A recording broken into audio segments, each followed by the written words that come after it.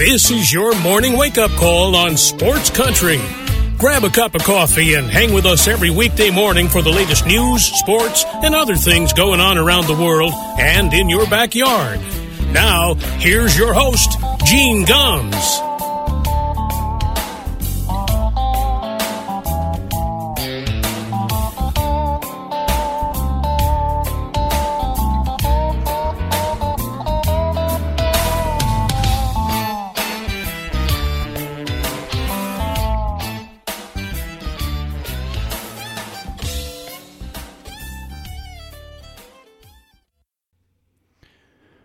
Well, good morning, everybody. Remember me? We're back. Welcome to a Monday morning wake-up call here on Sports Country Radio. Appreciate you spending some time with us this morning. It has been a long few weeks for me, for the station, for my family. I appreciate all the comments and notes that I've gotten from everybody. My mom passed away finally after a long illness. So after going up for the funeral, and we've come back, and we are ready to get back on our regular schedule. So, but again, thank you to all of those of you that reached out to me. I certainly do appreciate it. We've got a lot to get to. I haven't been able to talk like this for a few weeks, so haven't felt much like talking for the last few weeks. So lucky you get some of that this morning. So welcome. And let's start. The Red Sox are hot as hell, and obviously that's a big thing. Being the Red Sox fan that I am, but anyway, it is one of those things where we've got to talk about golf a little bit. Things are kind of crazy right now in the golf world, and the LIV tour has started. I'm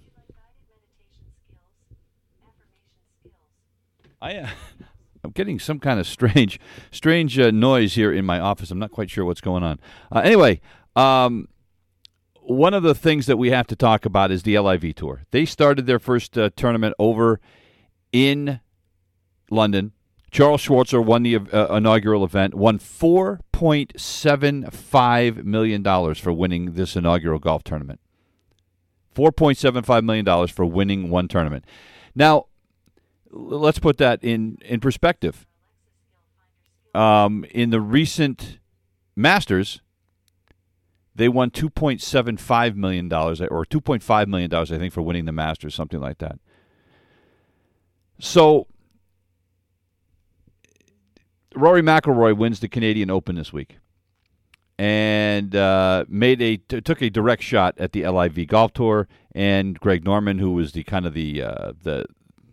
figurehead behind it, and Rory McIlroy, by winning the Canadian Open, won his 21st tournament on the PGA Tour. One more than, you guessed it, Greg Norman. And Rory McIlroy took a direct shot at him and said, "This is a day I'll remember for a long, long time.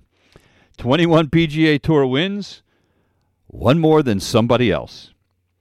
And he went after it one more time. You know, during the interview session, somebody were talking about his accomplishments during his career, and he goes, "And one more than Norman." Justin Thomas, who finished second in this tournament, did the same thing.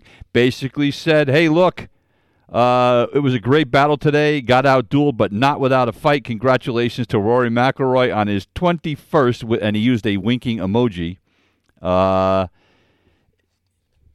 Look, the PGA has already reached out and suspended any player that has decided to participate in the LIV Tour. That's Dustin Johnson, Phil Mickelson, Bryson DeChambeau, Patrick Reed,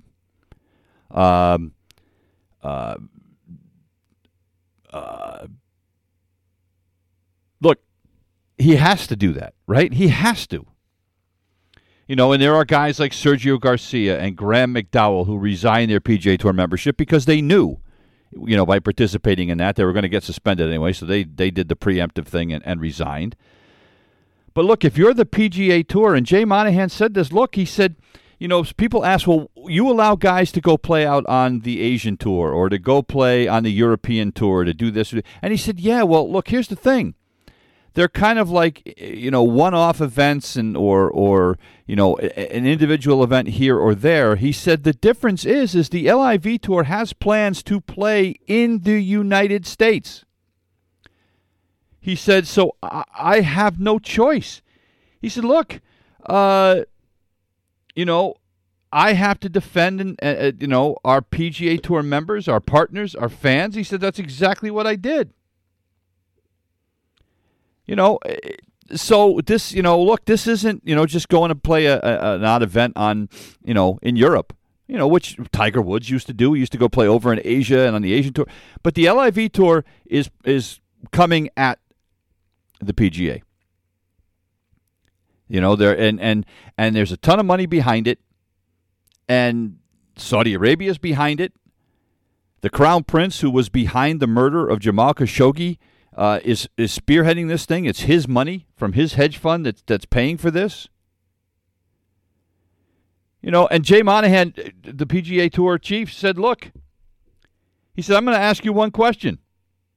Have you ever had to apologize for being a member of the PGA Tour? Yes, he's right. All these guys, Phil Mickelson will say, well, yeah, these are some scary MFs, and they do this and they do that. But I'm going to take their money. And Dustin Johnson's doing the same thing. And you know what? Shame on them.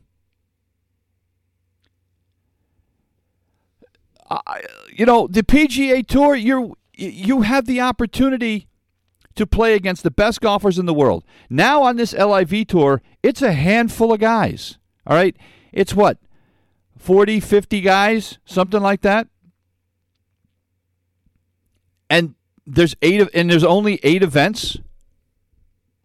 And you're going to play against those same 40 or 50 guys every week. Jay Monahan basically calls it a bunch of exhibitions. But he makes a strong point. You're going to be playing against the same competition. You're not going to be playing against all the best golfers in the world. And look, maybe that's what Dustin Johnson wants. Maybe that's what Patrick Reed, Bryson DeChambeau wants. You know what? We can't hack it over here. We want to win more. So we're going to go win over there. We can win 2 or 3 times as much money for winning a tournament over there, and then I can take the rest of the year off if that's what I want to do. Well, you know what? God bless them. Look, it's a free world. That's what the open market's all about. But understand there are consequences. And the consequences is that you can't play on the PGA Tour. Now, they can still play in the majors. For instance, the U.S. Open starts this week in Boston, in Brookline. Dustin Johnson's going to be there. Phil Mickelson's going to be there. Bryson DeChambeau is going to be there. Why? Because the PGA Tour doesn't run the majors. The USGA runs the U.S. Open. The Masters, the Augusta National runs the Masters. The Royal and Ancient runs the British Open. So the PGA Tour doesn't have any sway over that. Now, what's interesting is the head of the USGA said, as of right now, Phil Mickelson and, Dustin Johnson and all these guys are welcome on the PGA or for the U.S. Open this year. What was interesting is the comment wasn't made that said they are going to be welcome at the U.S. Open for as long as they play. It's going to be this year. And I'm going to tell you what's going to happen. They're going to play it this year, and they're probably not going to be allowed to play it next year. If the LIV Tour survives, and I have no reason to believe they won't because there's a butt ton of money over there. There's billions of dollars that have been put up for this thing. So, there's going to be a lot of money to be made, so it's going to continue.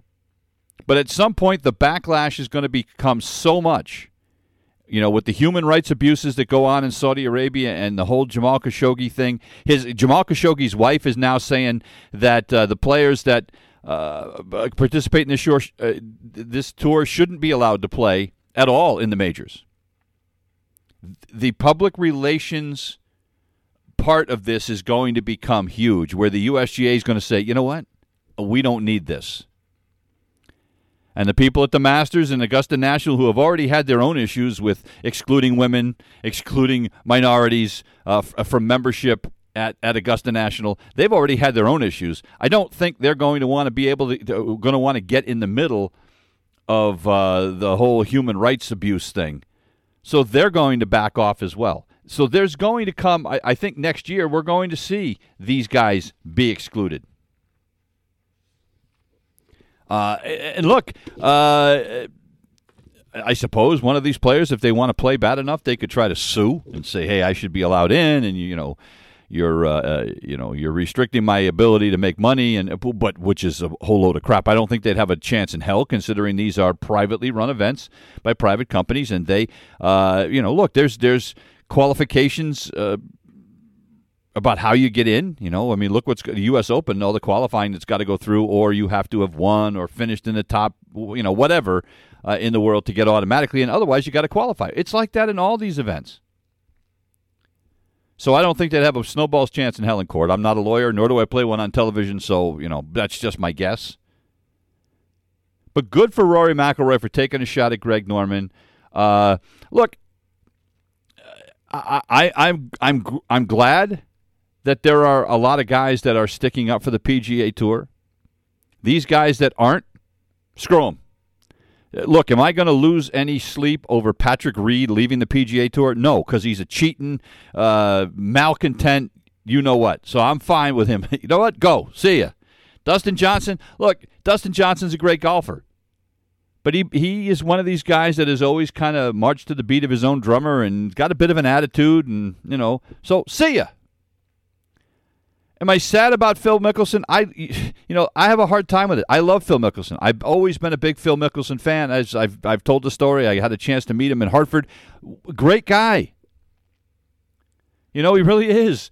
I don't understand. I guess I do understand Phil Mickelson going over there for a couple of reasons. Number one, he's a degenerate gambler, and he's lost more money gambling than any of us will ever see in our lifetimes. So he loves money, and he loves to gamble. Maybe he's got gambling debts that he needs to pay. But he's also 51 years old, so he realizes that his chance to be competitive on the PGA Tour, those days are over. You're not going to win majors. You're not going to win a lot of tournaments on the PGA Tour. So he says, well, at 51, I'll go over there. If I can win one, because it's only, 50, 60 guys, I got a better shot at winning one if I get hot on the weekend. Even if I don't, hell, if I finish fifth, I could get more money finishing fifth than I would have gotten for winning the damn thing, winning the tournament in the United States. So he's trying to maximize his earning potential as he gets to the end of his career. He's lost all his sponsors. All these guys that have gone over to the LIV Tour, they're losing their sponsors because these sponsors are tied in with the PGA Tour. And make no mistake, look, is the PGA Tour perfect? No, nothing is. But Jesus, these guys have made a boatload of money. And the amount of people that watch these tournaments, go to these tournaments, these sponsors have no choice. They're not going to stay with these guys when they go to a rival tour, especially one that's steeped in controversy and human rights problems and murder. That's a public radio. You'd have people boycotting like crazy. They have no choice. So these guys, on the one hand, are going over there and they can get bigger prize money, yada, yada, yada, but they're shooting themselves in the foot because they're losing sponsorship money. And for a guy like a Phil Mickelson, people like that, think about this. Look, Jack Nicklaus hasn't been a competitive golfer for, 30 years? He hasn't played on this, he's in his 80s. He hasn't played on the senior tour even in 30 years. Jack Nicklaus still makes more money off of endorsements and all kinds of things that, he'd never have to worry about money. Phil Mickelson, if he had kept his mouth shut and just continued to do what he was doing, play on the senior tour, and he's such a likable and personable guy, he would have continued to make tons of sponsorship money for the rest of his life. And these people that want to say, "Oh, we're doing this for the betterment of golf because the PGA Tour is authoritarian," and look, stop. If it weren't for Tiger Woods and the PGA Tour, you guys would be, a club pro somewhere making $50,000 a year. So shut up. So good for Rory McIlroy. Good for Jay Monahan. He's doing the right thing. I hope these guys all fall flat on their faces. Not going to help if one of these guys wins the U.S. Open this week. I pray to God that doesn't happen. But we're going to. This is a big. This isn't going to go away. We're going to have to get Sam Dostler, our golfing expert, on to talk more about this. But I just don't see for these players. I don't understand if it's just about money. I don't. I guess. Is this simply about greed, or do they really believe that the PGA Tour is run that dictatorial that they have to do this? I have a hard time believing that. I really do. All right. So that's where we're at as far as the golf goes. But and we, like I said, the RBC Canadian Open. We wouldn't have talked about that on this station for any reason. But it became a big deal when Rory McIlroy, who's been one of the biggest critics of that new tour, wins it and takes a shot at Greg Norman. Love it. Absolutely love it. One other thing before we get to Major League Baseball, a couple of things. The college playoffs are going on, NCAA Division I. UConn, of course, in it. They beat Stanford. They got to the Super Regionals. Stanford, I think, is ranked third in the country. UConn won the first game 13-12. They had a 13-6 lead in the ninth inning in Game 1 and had to hold on for dear life. They ended up winning at 13-12. Well, yesterday was Game 2. It's a best of 3. Stanford won that one 8-2. So those two teams will play tonight, and the winner advances to the College World Series in Omaha, Nebraska. Look, UConn now has 50 wins on the season. No team from the Northeast has ever won 50 games in a college baseball season. They are 50-15. They had 10 extra base hits, 17 hits, 10 for extra bases in Game 1. They were held to 4 hits yesterday. So they need to find a way to rally. Look, they're going to have their hands full. There's no question about it. The game is at Stanford. Stanford will be the home team in this one. UConn was the home team yesterday, and it did not go well. So they're going to have to pull off a big upset tonight. But the Huskies will play in Game 3, a chance for the College World Series tonight. And a big upset in college baseball. Notre Dame defeated Tennessee. Tennessee, the number 1 team in the nation, lost to Notre Dame. And Notre Dame will be heading to the College World Series for the first time in 20 years. They beat Tennessee 7-3 in a Super Regional on Sunday. They sweep the series. They win them both. They won 2 out of the 3. They won the first one. Tennessee won 12-4 on Saturday, and then Notre Dame wins the rubber match yesterday. So congratulations to Notre Dame, and we'll see what happens with UConn tonight. That game will be on ESPN2.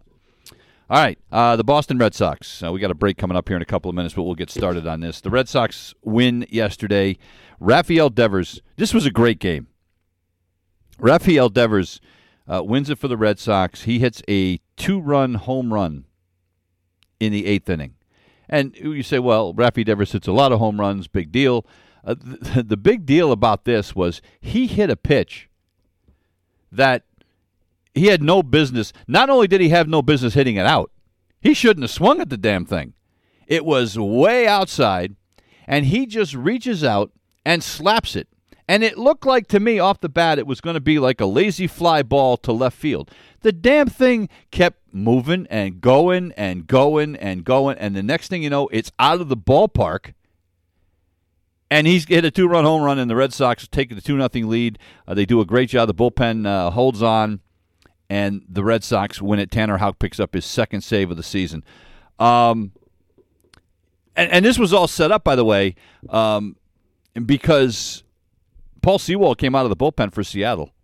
Got the first 2 guys. Then he's pitching to Rob Refsnyder, a guy that's just called up from AAA a couple of days ago. I mean, now Refsnyder's not a kid. He's been around for a while, played for a few teams, but hits him with a pitch with 2 outs. So the only reason Devers even got up to the plate was because Sewald hit him with a pitch, and then Devers hits it out. And prior to that, by the way, how about Rob Refsnyder, or not prior to that, after that, in the 8th inning, made a a play that was unbelievable. Right? This is a guy that just comes up from AAA. John Schreiber is on the mound for the Red Sox in the 8th inning, and there is an absolute bullet hit by Ty France to right center field. Refsnyder takes off. He said, look, I had, off the bat, I thought I had no chance. He lays out. He's like Superman diving through the air, and he catches the ball on the dive completely off the ground, and it's the best catch of the year without a doubt. It was unbelievable. Ty France just kind of looked at it and went, oh, my God. And Schreiber, of course, tips the cap. And so Rob Refsnyder, you think about this yesterday. Right, the Red Sox have had some big injuries. Nate Eovaldi is on the disabled list with a hip issue. Garrett Whitlock is on the injured list with a hip issue. The Whitlock one is a little bit more serious. We'll get into that in a bit. So yesterday, Cutter Crawford has to start the game for the Red Sox. Cutter Crawford didn't find out he was starting until 7:30 in the morning. All right, Cutter Crawford in his previous, he had pitched in relief for the Red Sox several times this year, and I think in 8 innings. He had given up something like, 10 runs or something. He had been absolutely awful, right? So, the only reason that he got the start in this game was because Alex Cora, the manager, said, well, it was his turn to pitch for Worcester, their AAA team. So he was pitching as a starter there. So it was his turn in the rotation. So he would have been on regular rest. So they said, well, screw it. We'll start him. We'll see what happens. Cutter Crawford went 5 innings, gave up 1 hit. He struck out 7. Now, he did walk 4 guys, but every time he walked a guy, he struck out the next guy to get out of trouble. 1 hit in 5 innings, right? So you think about this yesterday. Cutter Crawford, a guy who wasn't even on the roster, gets called up because of injury. So that's a AAA guy, starts the game.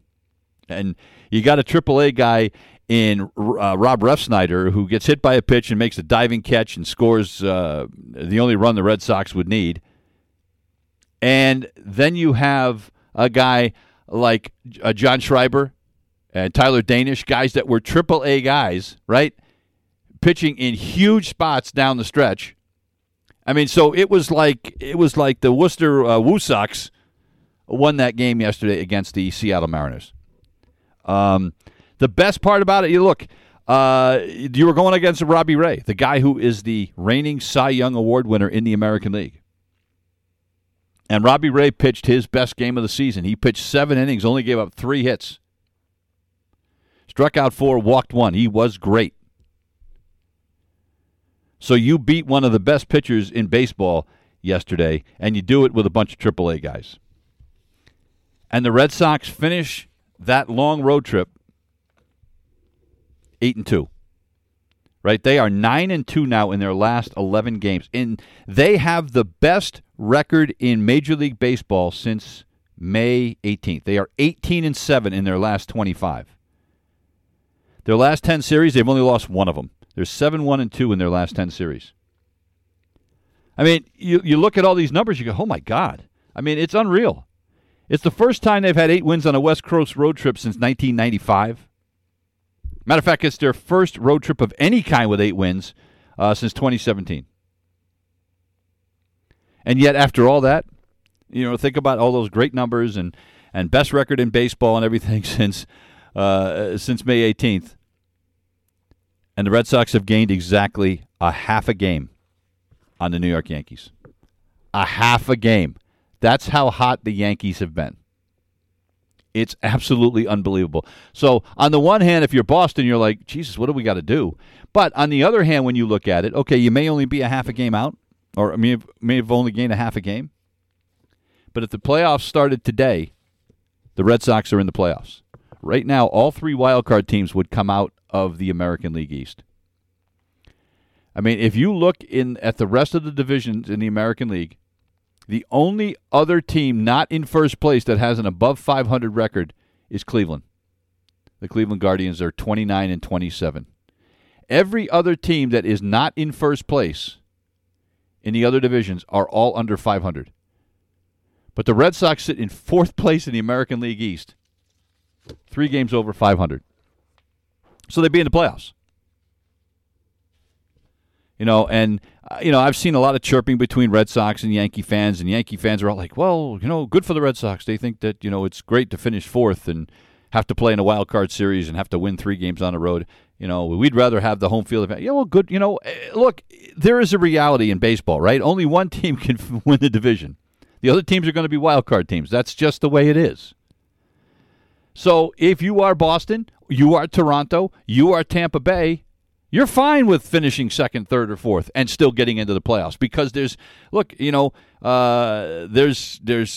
18 other teams in the American League and National League that aren't going to make the playoffs that would love to make it. Right? You got 6 teams in each division make it, and you got 18 others that don't. So, chirp all you want, but the way the Red Sox started, and I said the Red Sox, I thought the Red Sox were going to be a 4th-place team, but I did not think the Red Sox would make the playoffs. Now, they may still not, okay? I mean, we'll see. But they are what I thought they'd be right now. I mean, they're about where I thought they'd be. It hasn't gone exactly the way I thought it would go. But look, they're only 3.5 behind Tampa in third and 4 games behind Toronto, who's in second. So the Red Sox could, in the span of a week, could end up a second-place team. And they've got help coming. We're going to talk about that when we come back. We got to take a quick break. Back in a minute. You're listening to The Wake Up Call on Sports Country. It's 34 minutes past the hour. Welcome back to The Wake Up Call here on a Monday morning, the 13th day of June, 2022. And like I said, we are back to our regular schedule. We'll be here 5 days a week, Monday through Friday. I do have to go back up north one more time with my mom's passing. We're going to have to pack up the apartment, so I'm going to miss next Friday and next Monday as I do my traveling up north, but that's going to be a quick trip. So we'll be gone a couple of days. But other than that, we're back 5 days a week and looking forward to kind of getting back into a routine. As you all know, we moved into our new home about 8 months ago and just trying to get things right. And we've got I've got my bees installed. That's been fun. We have chickens now that are outside, and the garden is doing great. So just looking forward to being able to be back with you guys 5 days a week. And we've lost, look, and I completely understand. We've lost some listeners. We've lost some folks on Facebook, and I'm hoping that we're going to be able to get them all back. It'll take a little bit of time. But anyway, happy to be back. I mentioned the Red Sox have help coming. And, look, how quickly it's going to be. There has been some thought that Chris Sale may be back by the end of this month. Now, Sale has been throwing. Hopefully, he is closer than not. He is going to face hitters in Fort Myers today. If that goes well, there is some thought that they may get him on some rehab assignments and start ramping him up, sending him to the minor leagues to begin pitching as early possibly as next week. That's exciting. So, I think what we're probably looking at realistically for Sale to make it to the majors, I would think would be the middle of July. Even if everything goes well today and tomorrow, they send him to, wherever they're going to send him, whether he's going to Portland, whether he's going to Worcester, and they may send him to all different levels to keep him on a regular schedule. They're still haven't decided whether he's going to go into the rotation, whether they might try him in the bullpen. Frankly, get his ass in the rotation, please. But, come on. I know it's difficult because Michael Walker's been so good and, Rich Hill has been pretty good. I mean, all the Red Sox starting pitchers have been pretty good. So the question is, well, who do you displace?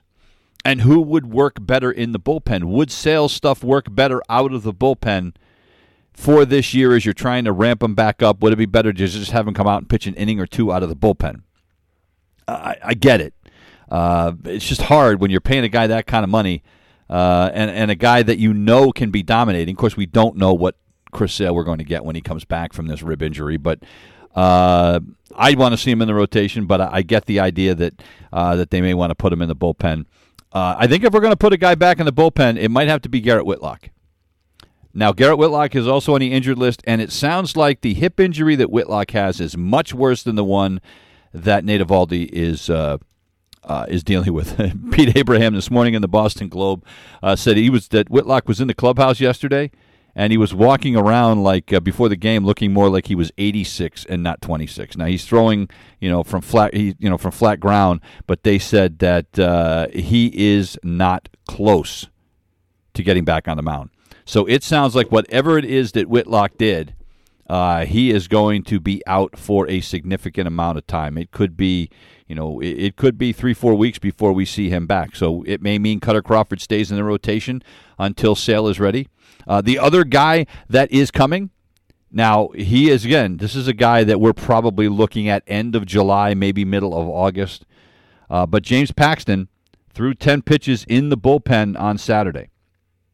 Of course, he's coming back from Tommy John surgery. Alex Cora saw him, said he was pretty excited. He said he looked really good. It was only 10 pitches. You can't get too excited. But he's going to stay with the team. He's going to throw another bullpen session sometime this week at Fenway. And I would imagine they'll probably do that another time after that. Then maybe send him to Florida to face some hitters. Then maybe send him out for a rehab. So he's probably 2 to 3 weeks behind Chris Sale. But you have two potential aces coming back to this Red Sox team. Hopefully, if we're lucky, all of them by the middle to the end of July. That is going to put this Red Sox team in a great position if they can stay healthy. Otherwise, you can't. And it's so strange with Eovaldi and Whitlock both going down with hip injuries. It's just kind of bizarre. And the way Nick Pivetta has been pitching and the way Michael Wacha has been pitching. Now, Wacha wasn't great his last time out. It was really kind of the first time this year we've seen him get roughed up really badly. But, boy, if you think about this, and then you can take it when Whitlock comes back and you can put him back in that bullpen where he was so effective. When you think about that, if you've got Sale, Paxton, Eovaldi, right? And then you throw in, what Pivetta has done. I mean, all of a sudden, this Red Sox rotation looks nasty as hell. Again, we'll see what Sale and Paxton are able to do when they come back. But this Red Sox team is poised to be dangerous down the stretch. Are they going to catch the Yankees? Probably not, unless the Yankees collapse. And the only way the Yankees collapse is if they get a ton of injuries. I mean, right now, they're just incredibly hot. I mean, they scored 18 yesterday, right? They beat the Cubs yesterday 18-4. 18-4. Things are going so well for the Yankees, right? They picked a guy up off the scrap heap. Chris Carpenter, a 3-time All-Star with the St. Louis Cardinals, right? Who had been cut loose, been picked up by the Texas Rangers. He couldn't hang on there. They sent him down to their AAA team at Round Rock in Texas, right? So he's playing down in Round Rock. And around the middle of May, he says, screw this. I don't want to do this. I'm 36 years old. I'm going home. So he opted out of his contract with the Rangers, went home. He's sitting on his couch. The Yankees signed him because they had injuries to Giancarlo Stanton and Josh Donaldson. They call up Matt Carpenter and say, hey, we want to sign you. So they do. Well, Matt Carpenter yesterday homered twice, drove in 7 runs. Matt Carpenter hadn't played in a damn game, hadn't had like an at-bat, I don't think, in a week, right? It was crazy. And yet he hits 2 bombs, drives in 7, and he becomes a rarity. This is, seriously, this is a guy who's on his couch in the middle of May. And he became the first Yankee player to hit 6 home runs in his first 10 games with the team. And just the second major leaguer to have 6 homers among his first 7 hits with a team since Trevor Story did it with the Colorado Rockies in 2016. It's unbelievable. But that's how things are going for the Yankees right now, and that's why the Red Sox have only been able to gain a half a games. And I just checked it. He had 2 plate appearances since June 3rd. 36 years old. And by the way, played third base and was perfect there. So, look, Kyle Higashioka, 2 home runs for the Yankees yesterday, although one of them shouldn't have counted. Did you see this? The game's out of hand. And by the way, this is one of the things I hate. We want to talk about, the DH going away, and that we don't want to see pitchers hitting in a game. Well, I'll tell you something else I don't want to see. I don't want to see position players pitching in the major leagues. It is embarrassing. It's a joke. To me, it's worse than a pitcher hitting. Honest to God. Yesterday, with the game out of hand, the Cubs bring in Frank Schwindel, guy you couldn't pick out of a lineup. First baseman, makes his second. This was his second time, by the way, that he had appeared in a game on the mound in the last 10 days. Okay? I don't want to see that. So what does he do? He throws, they call it an eephus pitch. It's basically a high arcing, just lob it in there. It went in there at 35 miles an hour. What did it look like? Have you ever played slow pitch softball? This was even higher than a slow pitch softball pitch. This thing went way the hell up, came down, and Higashioka just sat there, waited for it, and just like a guy playing slow pitch softball, the way I used to do into my mid-40s, you just wait for it, you come down, and you hit it over the fence, and you trot around, because that's what I used to do. I didn't want to run. I just wanted to hit it out of the park. I hit a lot of home runs in slow pitch softball, and I tell you what, if Frank Schwindel was pitching every day, I could play Major League Baseball. This was unbelievable. So that shouldn't count. And I know they have rules now where I guess you have to be behind by more than 5 runs. Matter of fact, Dave Roberts of the Dodgers tried to pull this the other day. They were getting beat by like 5 runs, and he tried to bring in a position player, and the umpire wouldn't let him, which was great. But they shouldn't let him do it, period. Especially with the rosters the way they are now, where every team is carrying 13 and 14 pitchers. I do not want to see guys like Frank Schwindel pitching. I'm sorry. It's a joke. But the Yankees stay hot, and they've got today off. They've got a big series coming up against Tampa Bay. And Garrett Cole, who has been great at times and had been awful at times. Matter of fact, Garrett Cole's last time out, he allowed 5 home runs against Minnesota. And they'll face Corey Kluber for the Rays. And, again, this is one of those, if you're the Red Sox, look, you've got the Oakland Athletics coming in this week. You got the Yankees and the Rays facing off against each other, and this is an opportunity perhaps for the Red Sox to make some hay. And I hate to say this, but if you're a Red Sox fan, you almost have to be rooting for the Yankees here because you want to catch the Rays, you want to catch the Jays. You worry about the Yankees later, but you got to catch the 2 teams in front of you first. So if you're a Boston fan, you almost have to find yourselves rooting for the Yankees, as distasteful as that might be. It's 46 minutes past the hour. One more break. Back in a minute. You're listening to the Wake Up Call on Sports Country. It is 48 minutes past the hour. Welcome back to the Wake Up Call here on a Monday morning. The New York Mets win yesterday. They beat the Angels 4-1. A 5-5 road trip for the Mets out west. And I guess under normal circumstances, you'd be pretty happy with that. The problem for the Mets is right now, when they left for this road trip back on June the 2nd, they had a 9.5 game lead in the National League East. They still have the best record in the National League when they get back. They're 40-22, right? But the Atlanta Braves have been so hot, they have cut that 9.5 game lead to 5.5. The Braves have won 11 in a row. 11 in a row. And this is a team that, again, there was some rumbling in Atlanta like, look, we got all this talent. We're not winning. What's going on? Maybe we need to make a change. We've talked about there's been, since we were last here, we've had Joe Girardi got fired and Joe Madden got fired. It's crazy. It's crazy. Eric Braun just checked in because I was whining about the whole position player thing. And Eric and Paul Arnold and I do a podcast called The Boys of Summer. Eric Braun just checked in. He said before yesterday, 5 position players had pitched in the 9th with their team winning. It only happened 5 times in the previous 95 years. Eek. Look, position players have no business pitching in Major League Baseball. They just don't. This isn't high school where, your shortstop might be one of your best pitchers. That's not what this is. It's just not. And, look, it just, anyway.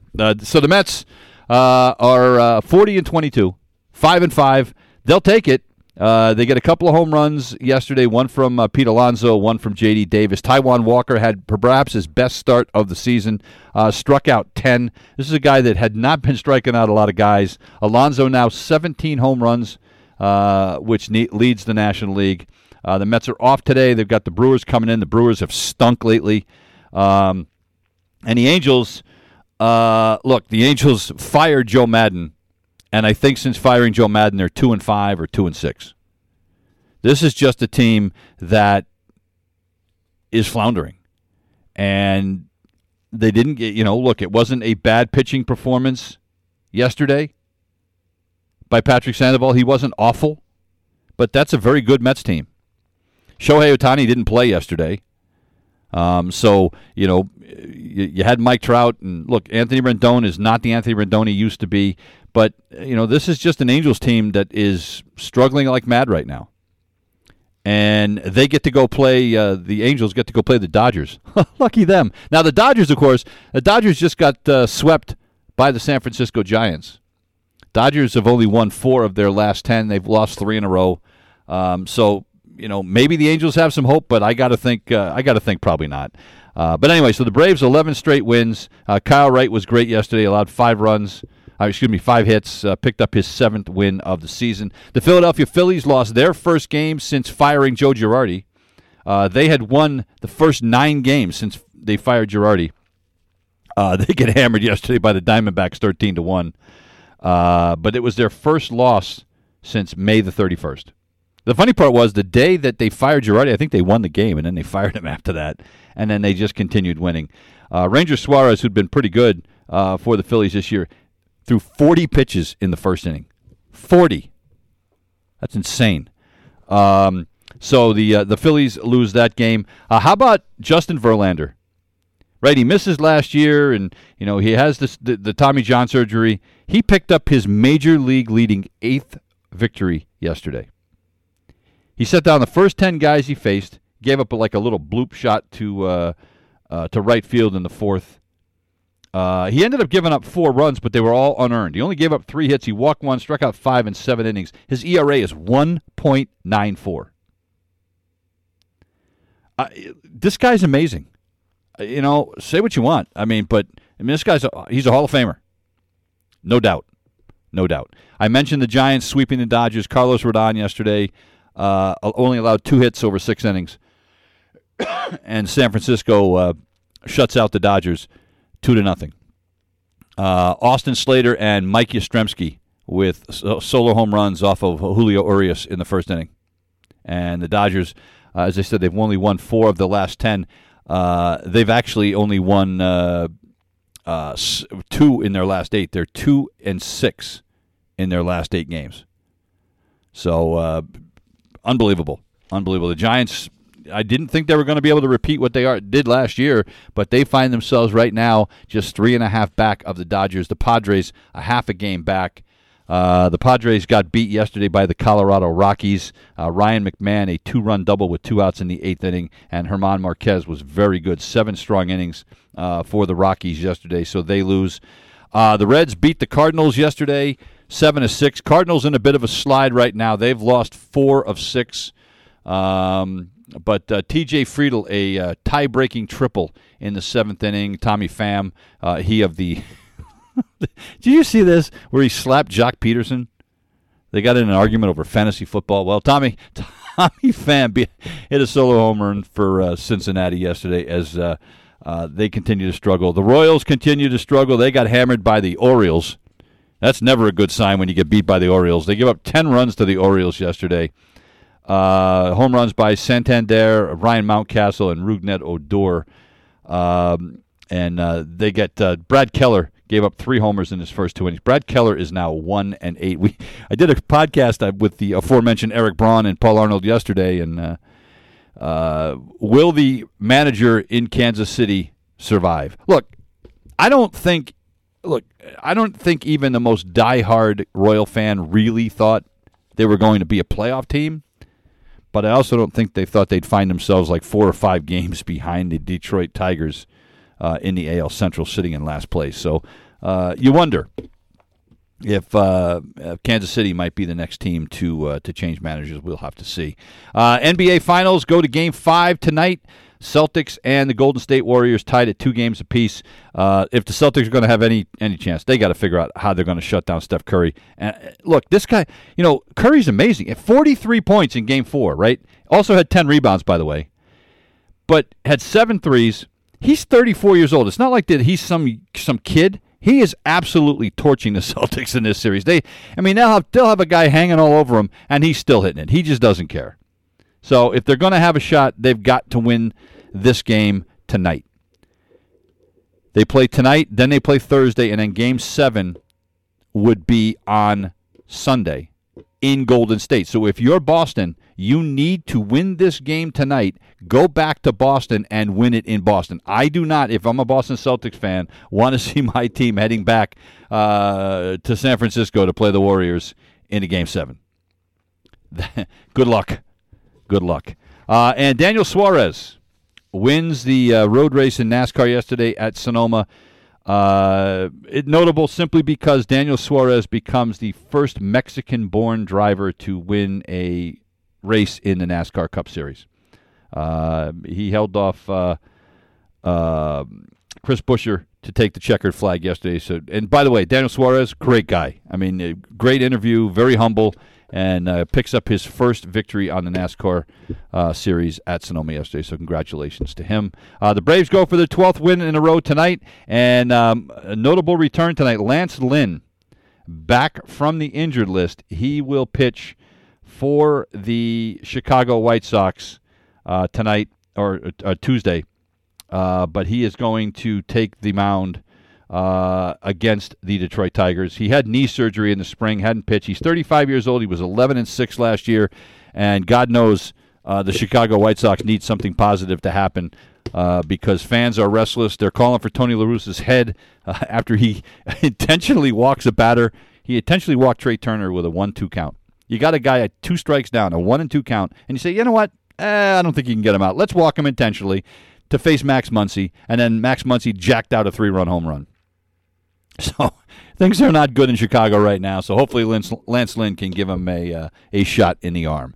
That is going to do it for us here this morning. We'll be back tomorrow with another edition of the Wake Up Call. Here's a little Lee Brice on the way out. I drive your truck. Have a great day. See you tomorrow. You've been listening to the Wake Up Call on Sports Country.